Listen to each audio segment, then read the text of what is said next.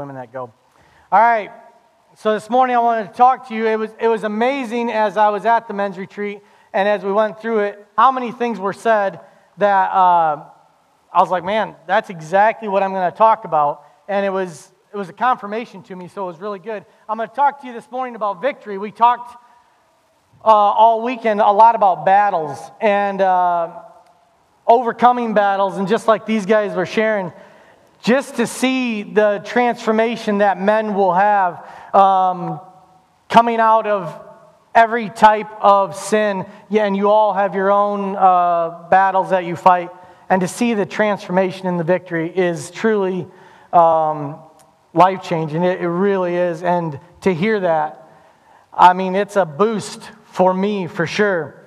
So I was thinking about the whole thing of victory, thinking about winning, losing. We even talked about this up there. Guys, if you heard this up there, I had it prepared before them, so blame them up there. So winning, losing, what does that look like? Every one of us wants to be a winner, right? Every single one of us.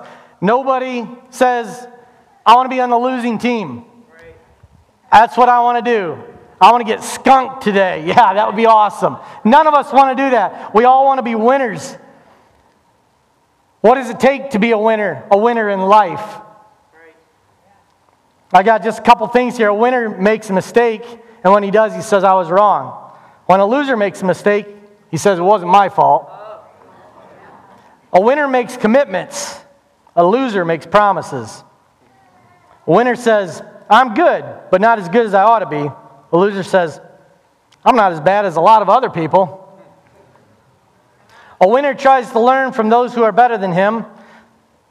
A loser tries to tear them down. A winner says, there ought to be a better way to do it.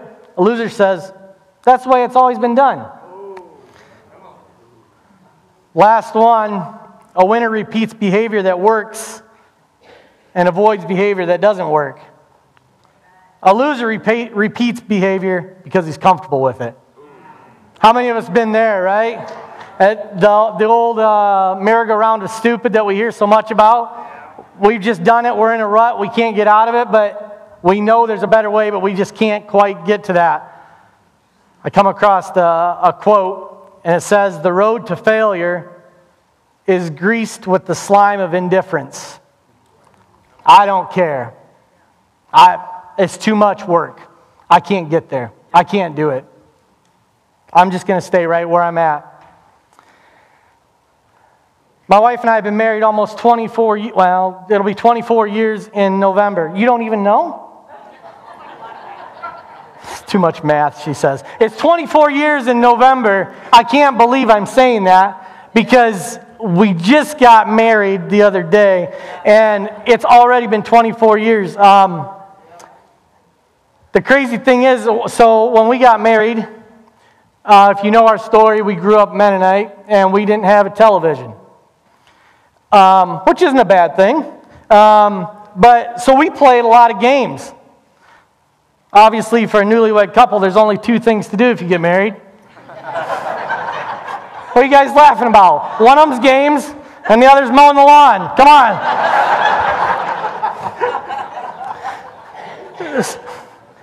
So we play a lot of games. One of them we played was Monopoly. See, it's already gone downhill. I love Monopoly. I'm pretty good at it, to be honest with you. And I would play my wife in Monopoly. And after a bit, she starts getting mad at me.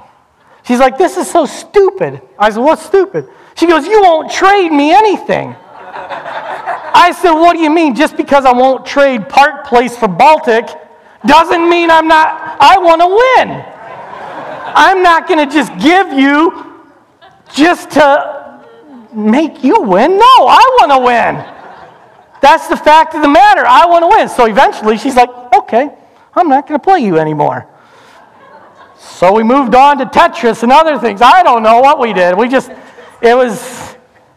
a whole different deal. But I wanted to win. And we all want to win. We all want to win at life, right? We all want to win. So we know how to, a lot of us know how to win Maybe you know how to win financially. Okay, I've taken we do Dave Ramsey, I've taken all the courses. I know how to win financially. I know how to win with my health. I'm gonna eat right. I'm gonna do all these things. I'm gonna win with my health. I'm gonna have victory there. But spiritually, how many of us know what it takes and are willing to do what it takes to be a victor, to be a winner spiritually? If you got your Bibles, turn to James 4, verse 1 through 10. It says, "What is causing quarrels and fights among you? Don't they come from the evil desires at war within you? You want what you don't have, so you scheme and kill to get it. You are jealous of what others have, but you can't get it, so you fight and wage war to take it away from them. Yet you don't have what you want because you don't ask God for it. And even when you ask, you don't get it because your motives are all wrong. You want only what will give you pleasure. You adulterers, don't you realize that friendship with the world makes you an enemy of God? I say it again. If you want to be a friend of the world, you make yourself an enemy of God. Do you think the Scriptures have no meaning? They say that God is passionate, that the Spirit He has placed within us should be faithful to Him. And He gives grace generously, as the Scriptures say. God opposes the proud, but gives grace to the humble." Pay attention to this part. "So humble yourselves before God.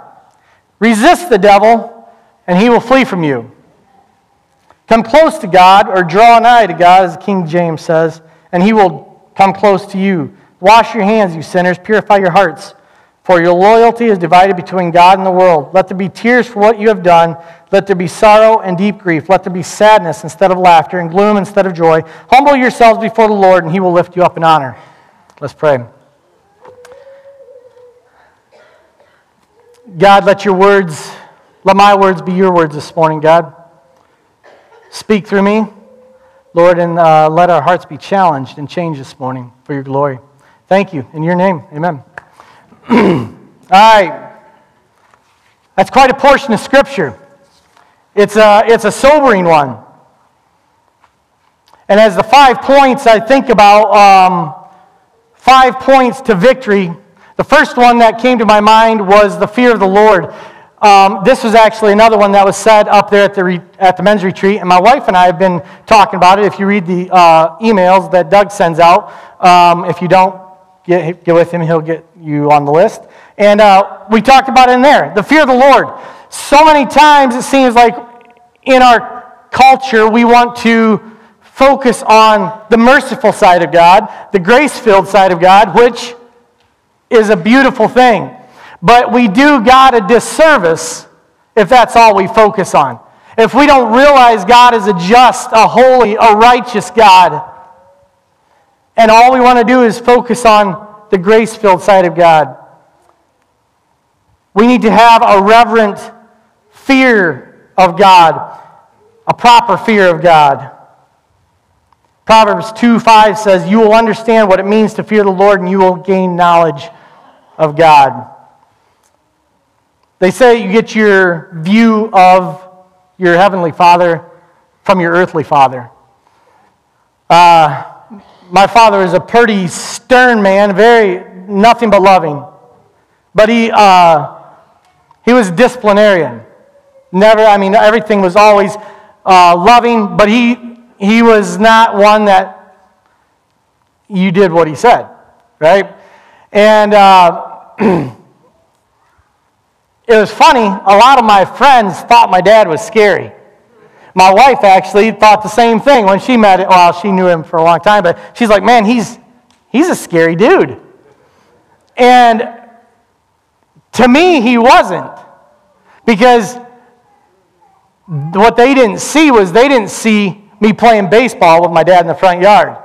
What they didn't see us going swimming at the lake every summer day. What they didn't see was they didn't see us playing games as a family.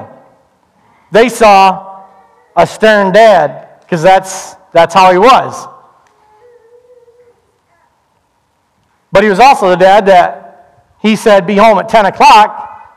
Guess what time I got home? 10:02.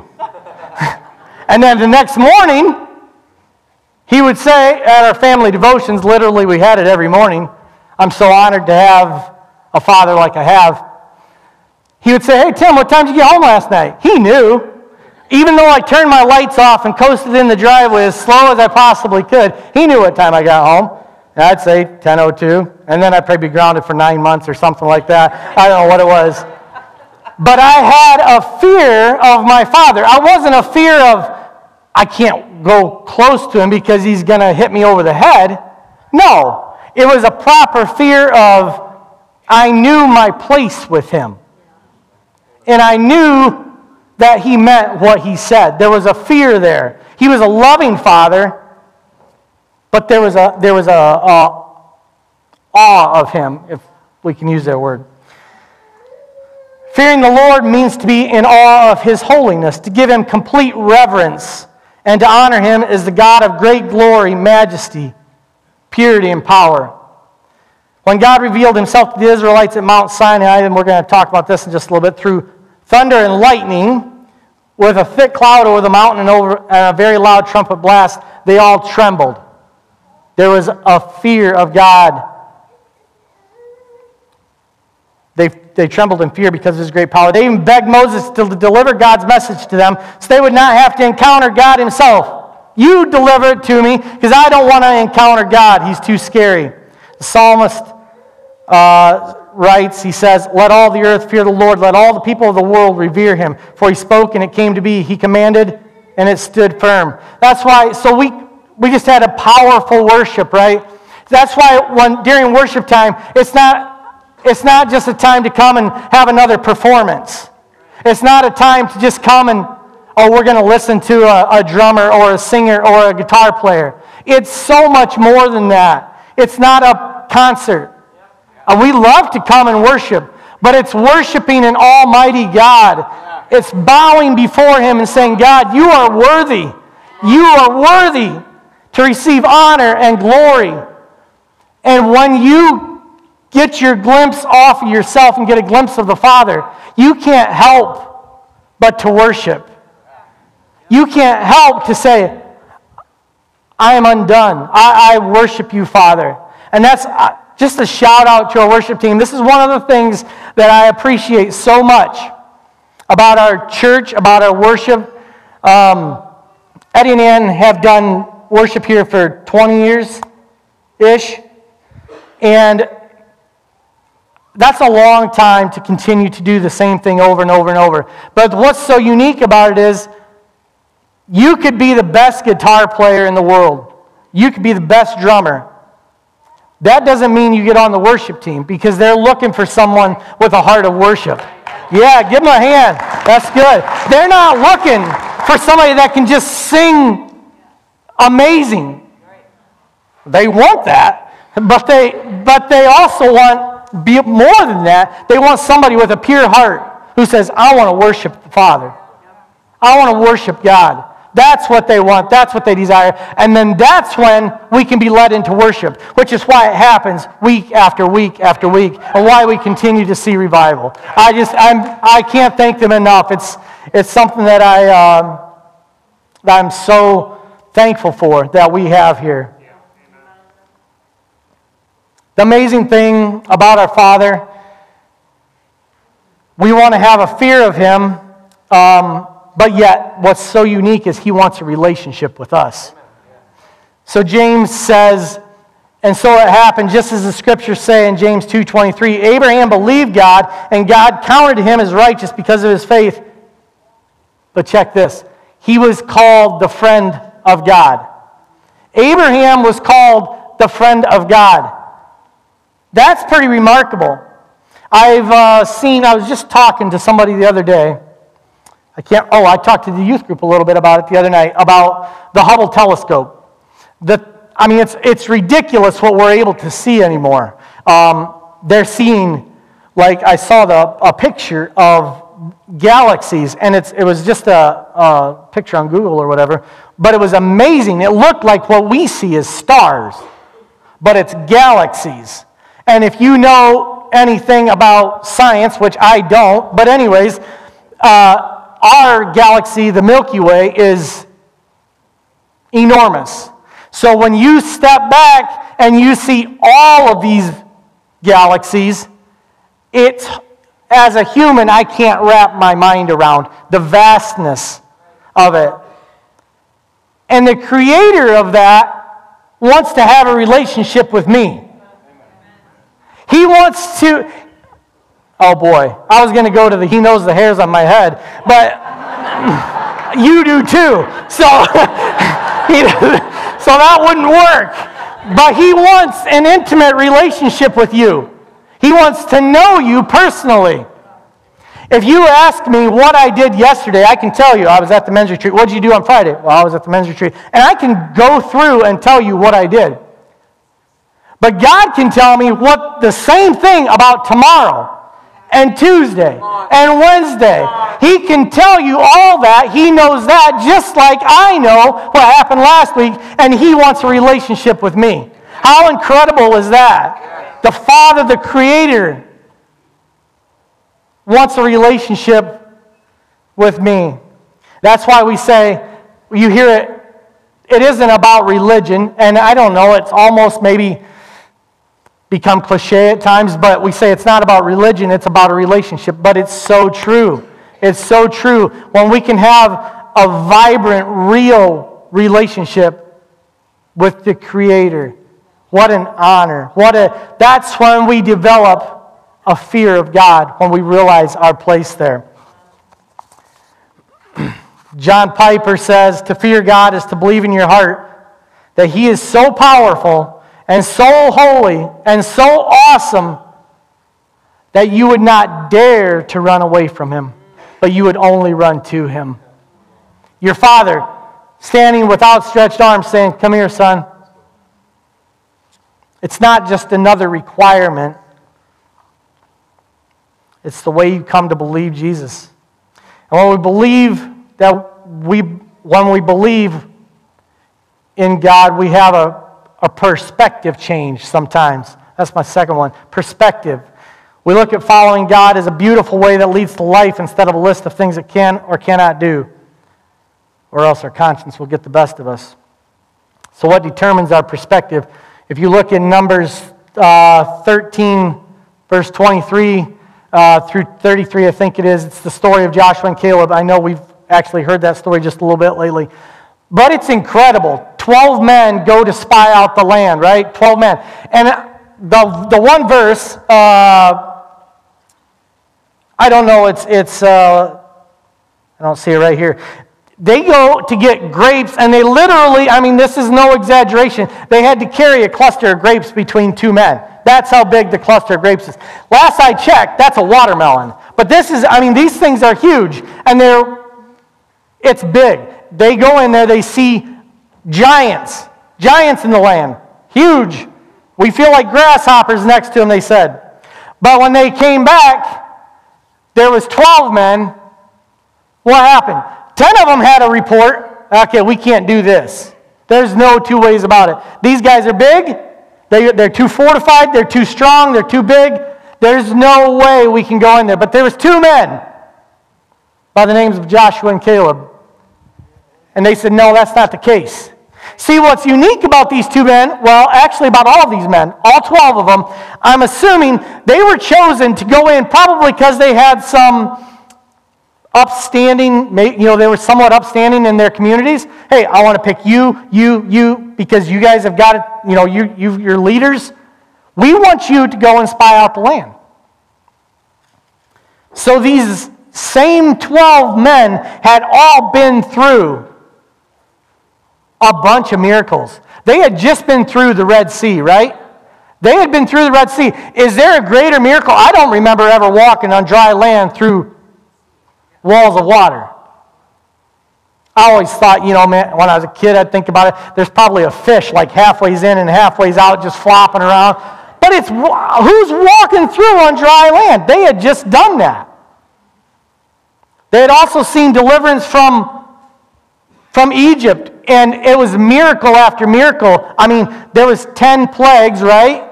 And they weren't just, it was miraculous the way it all worked out. They had all seen this exact same thing. So why would it be that when they got up there and checked out the land that they would have such different perspectives? Would it be their Their view of God?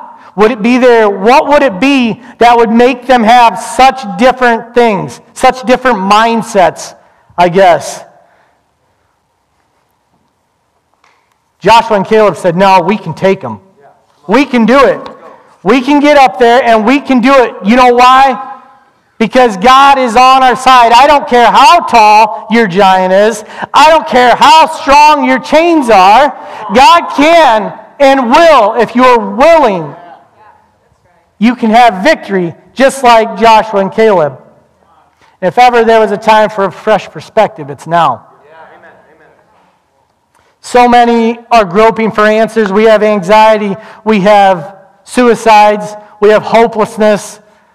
We have addictions. We have all this stuff. And people are groping for answers. They want so badly to know that there's something real. There's something to believe in. There's something more than what we have right now, this life right now. There's something more than that. When we have the proper perspective, our vision changes.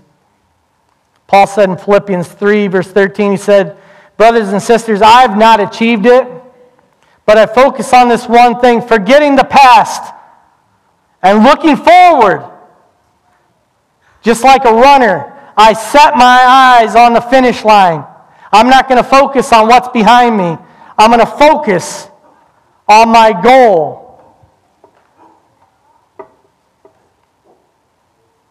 Pressing on to receive the heavenly prize from which God, through Christ Jesus, is calling me. I got an illustration here. Our perspective, it's all in our perspective. Hopefully this thing ain't knotted up. Uh-oh. Come on, Thad. You did good. You did a great job. It wasn't knotted up. Thad did a great job. It's knotted now. No, it's not knotted. It's just a little tangled. That's right. We're gonna go with it here as good as we can. So here's the deal. Come with me. Yeah, it's like a little puppy. This here is a timeline. If it's stretched clear over yonder, either way, it's still a timeline.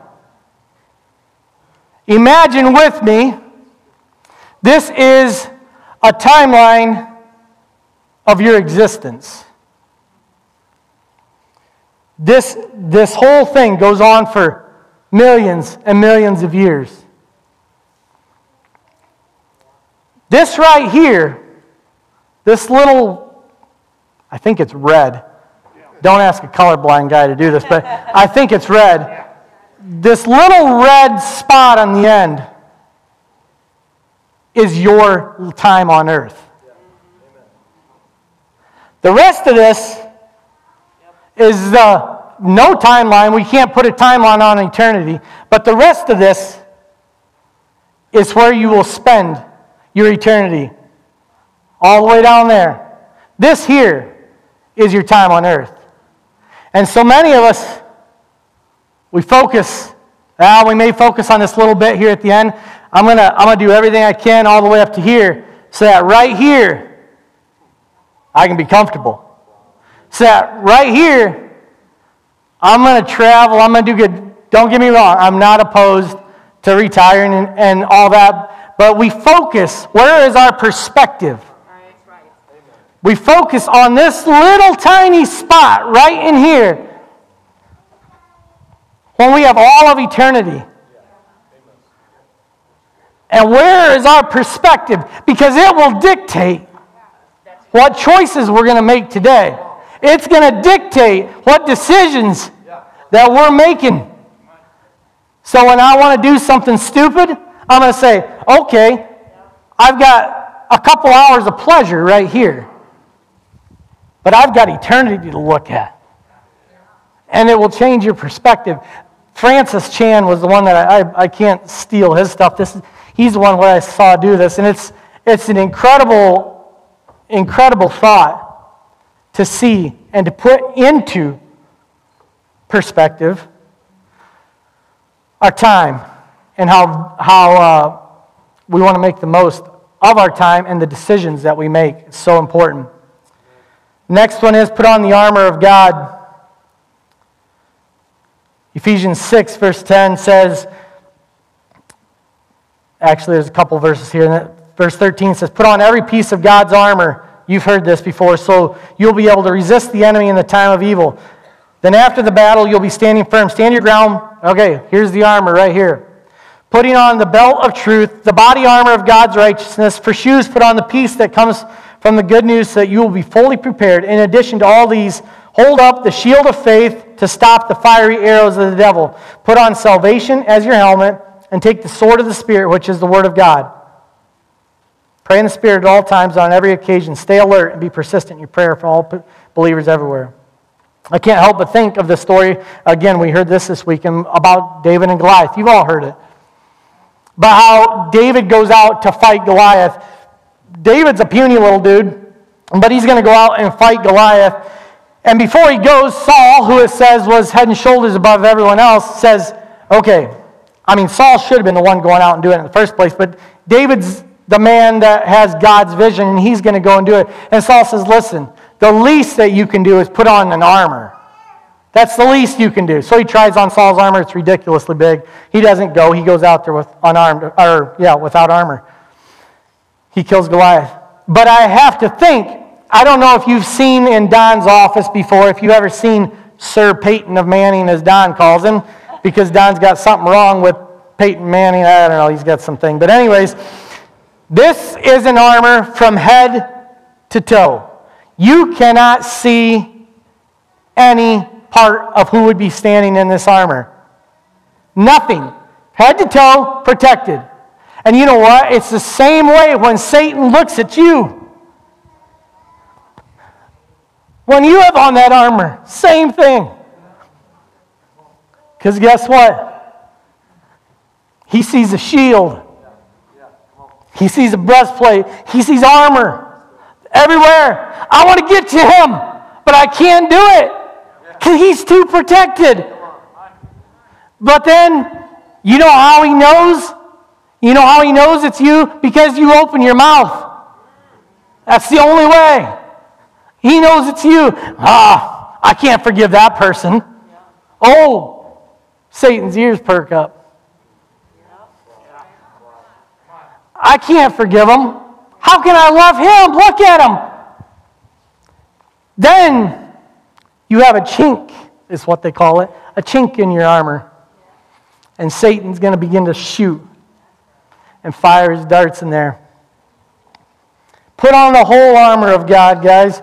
Put on the whole armor of God. Don't be vulnerable. The next one is draw near to God. James 4, 7 and 8 talks about it.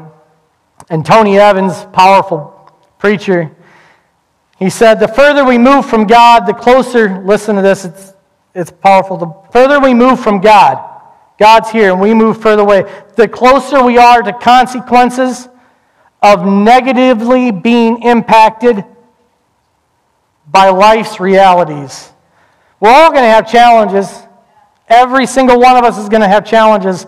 The difference is, you want to have that challenge with or without God. You need to draw nigh to God. The spiritual consequences of abandonment from the Father, the opposite of drawing nigh to God, will always lead to regrets in life, and you and those around you will get a front row seat of watching your life unravel right before your eyes. So since the consequences are spiritually founded, the solution is too. That's the beautiful thing. When we get back into right relationship with God, we free Him up to address our situations. We free Him up to address our circumstances and get a fresh perspective and healing from the sores and the scars. Frank was talking about it. The scars in our life. Only then can we get true healing, when we allow the Father to come close and to bring healing into our lives. Thinking of times in my own marriage, obviously outside of your relationship with God, probably the closest relationship, or the one that you should pay most attention to, is your spouse. If I've ever felt distance from my wife, it's come from a lack of communication. I'm sure you've done this at times. What's wrong? Nothing. What's wrong? Nothing. Just the way you respond, they can already tell. You just keep going. What's wrong? Nothing.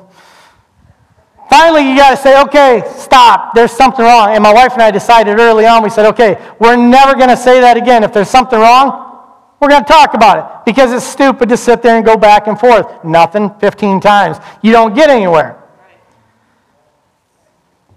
That's not only the way it works in life, or with my wife, but it also works that way in life.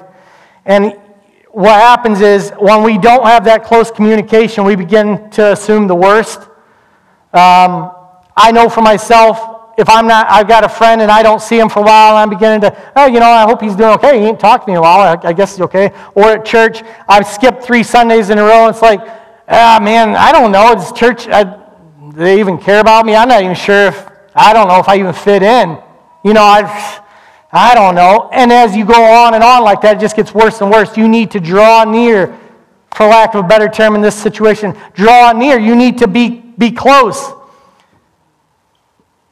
You start to feel a disconnect if not. So I like using examples about my wife. It works out well. So I used to, quite a while back, I used to drive truck. And one day, I got home from driving truck and got in the driveway. My wife comes walking out of the house. We had 4 youngins at the time. Seldom got a babysitter, so she was taking care of them all the time, wiping snotty noses and other things. And she was always, it's a lot of work, as you know. She would say, you get to leave and you get to, go out on the road and whatever else. And here I am, stuck at home with these kids, right? And I've got to say that because they're right here. They're amazing. But anyways, so I get home one day, and she had a rough day. She'd had a rough day at home. Wasn't going particularly well. So I get in the driveway, I get out of the truck, start walking towards the house, and she starts coming towards me. She starts smiling. And I'm like, okay, what are we doing? And she's like, as she gets closer, she keeps smiling more. And I'm like, I have no idea what's going on here. She wanted to mow the lawn. That's exactly what it was. She wanted to mow the lawn.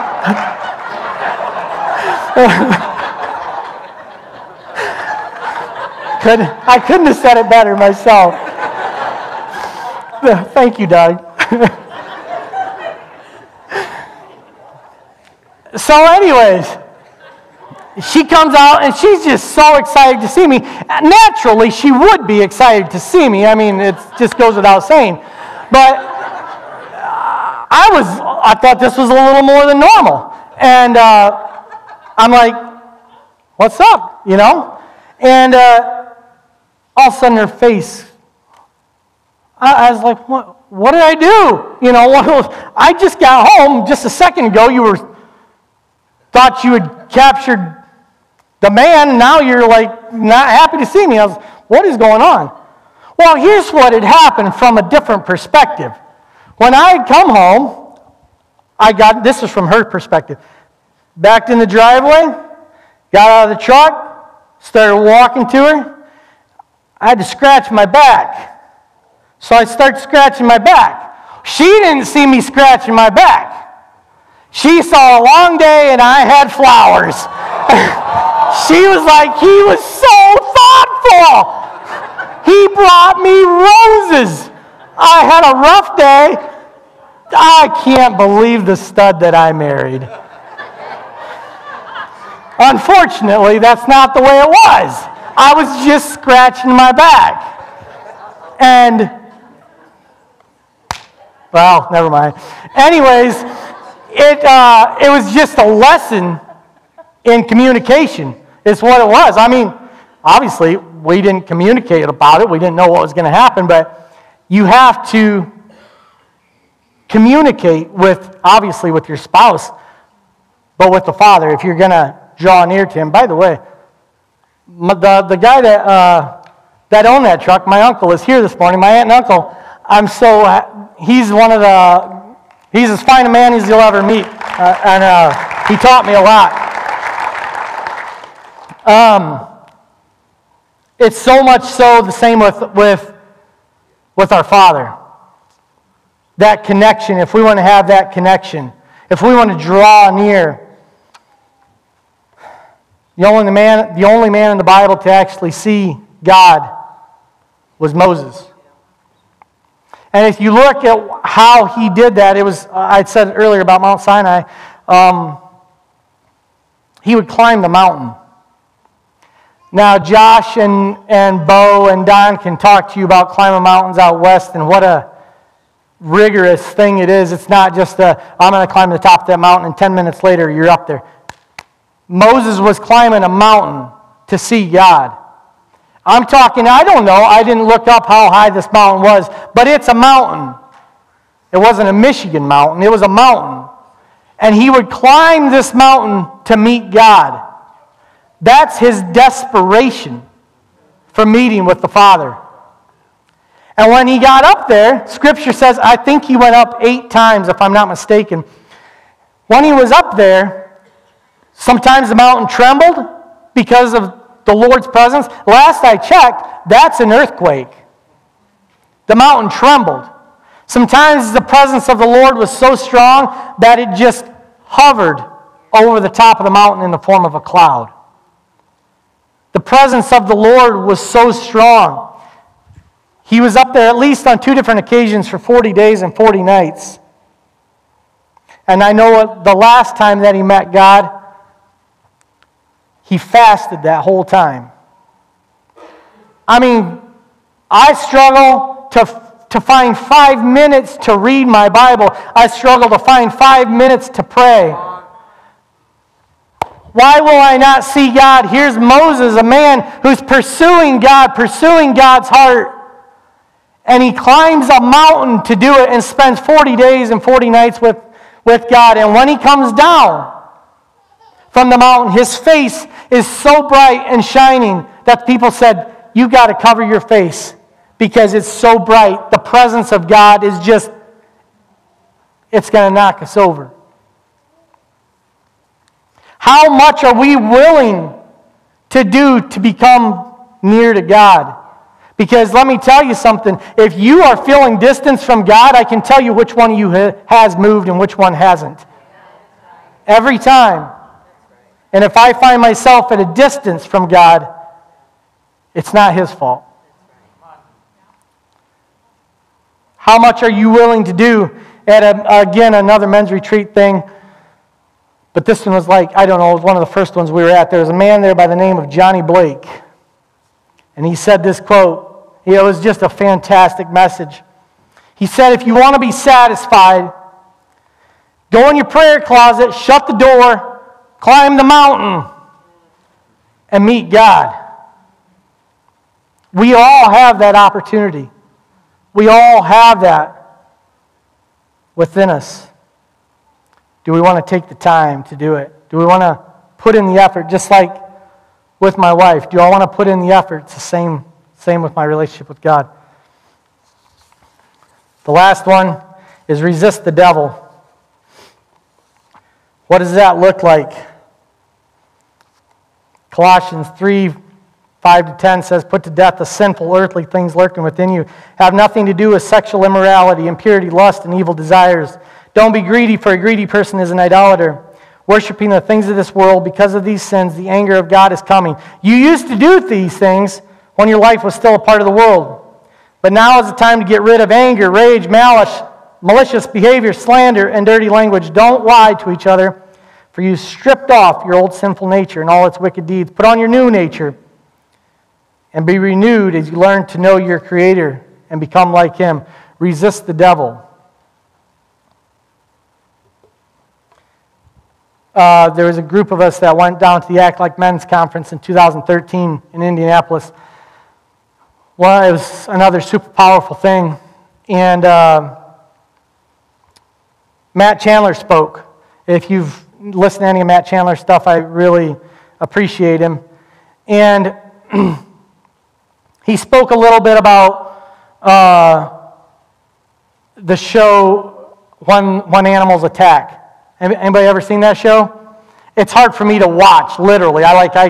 It's the same like there was the big pile up in Texas here with 100 cars or whatever when the ice storm was down there. It's hard to watch. I mean, it's like I got to turn away because you just see another truck come rolling in and it's hard to watch. But this show was called When Animals Attack.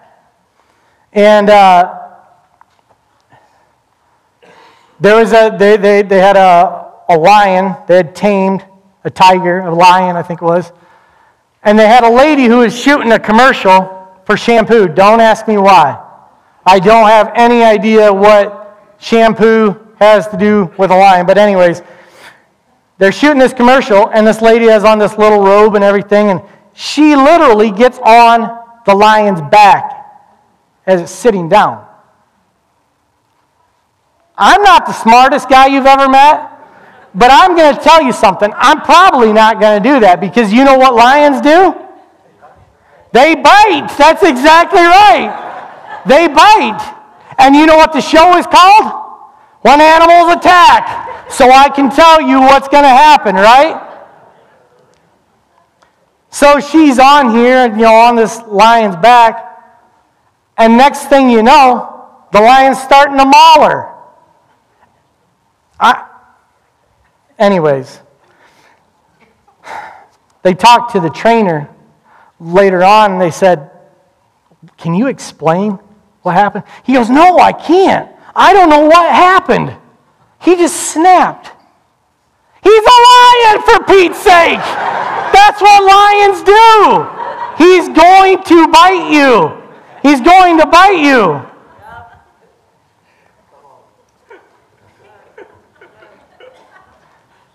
Too many of us think that we can take and somehow we can be a lion trainer. I've got this lion hiding in my closet right now. He's a little guy. I can tame him. Watch this. I'll even show you some tricks. He's not going to hurt anything. He's just a little lion.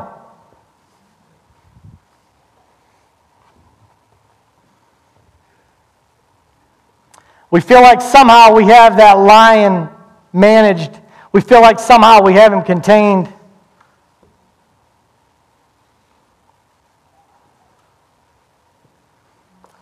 But let me tell you something. That lion's going to do the same thing every time. He's going to attack. There's only one way. There's only one way that you're going to gain victory.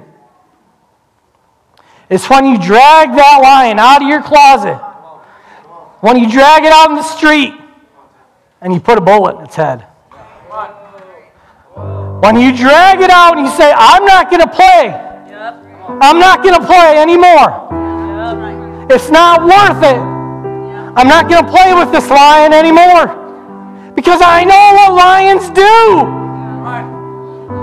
Every time, you can't tame it. You cannot tame your sin. When you think you have it contained, it will come back. It will bite you.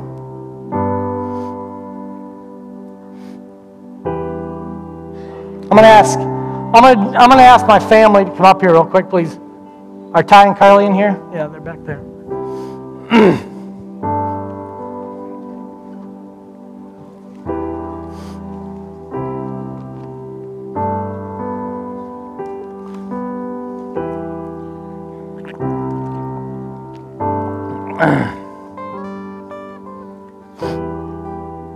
Pretty grateful for these guys.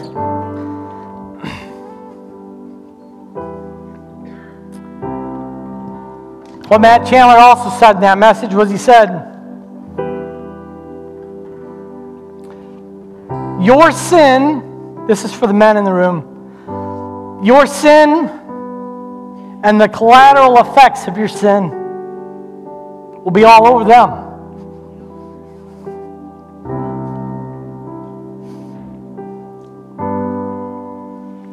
That's the collateral damage When you think your little lion is cute, when you think you've controlled him, when you think you've tamed him. But please don't get angry at God when that lion comes out and attacks.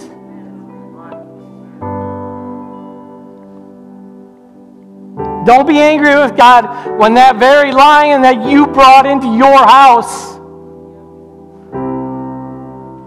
starts to attack, and then the collateral damage goes right on down the line.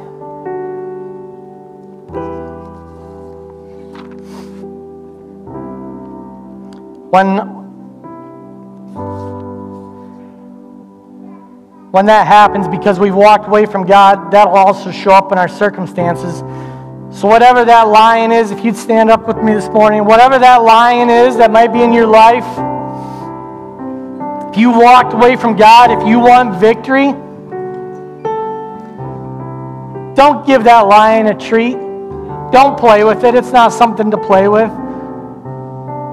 Drag it out of your closet, like I said earlier. Drag it into the light. So many men did it this weekend, and it was so powerful. Bring it to the altar and kill that lion right now.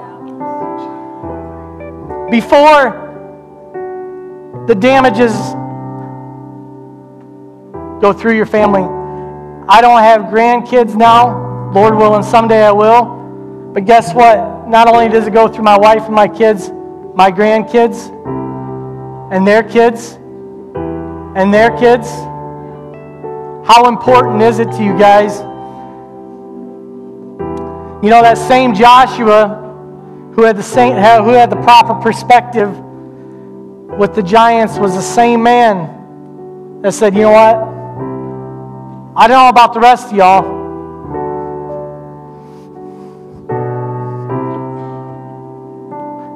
I'm going to serve the Lord. I don't care what the rest of you do. I don't care. It's not worth it to me. But we're going to serve the Lord. I guarantee you when you do that, when you have a true and reverent fear of God, when you put on the armor of God, when you seek God, you'll find Him. Then you'll be able to resist the devil, and your perspective will change. If you got something you want to bring to the altar, I know you were all up here earlier, but if you got something you want to bring to the altar, you say, I'm tired of dealing with this lion, come up, somebody will pray with you. If you say, I want to stand and say, my family and I, we're going to serve the Lord, you're welcome to do that. But I'm just asking you to take inventory in your life this morning, guys. You can have victory. You can have victory. But it doesn't come without a fight. I'm asking you to do your part and being victorious. Let's pray.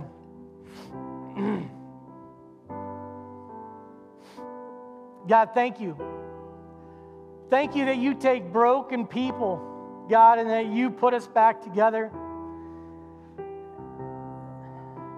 Thank you, God, that we don't have to continue in brokenness, God, but that we can live in victory every day. God, thank you that you're calling us to that life of victory. But God, what we have to do is surrender. So God, that's what I'm doing right now, is surrendering. Surrendering my all to you, God.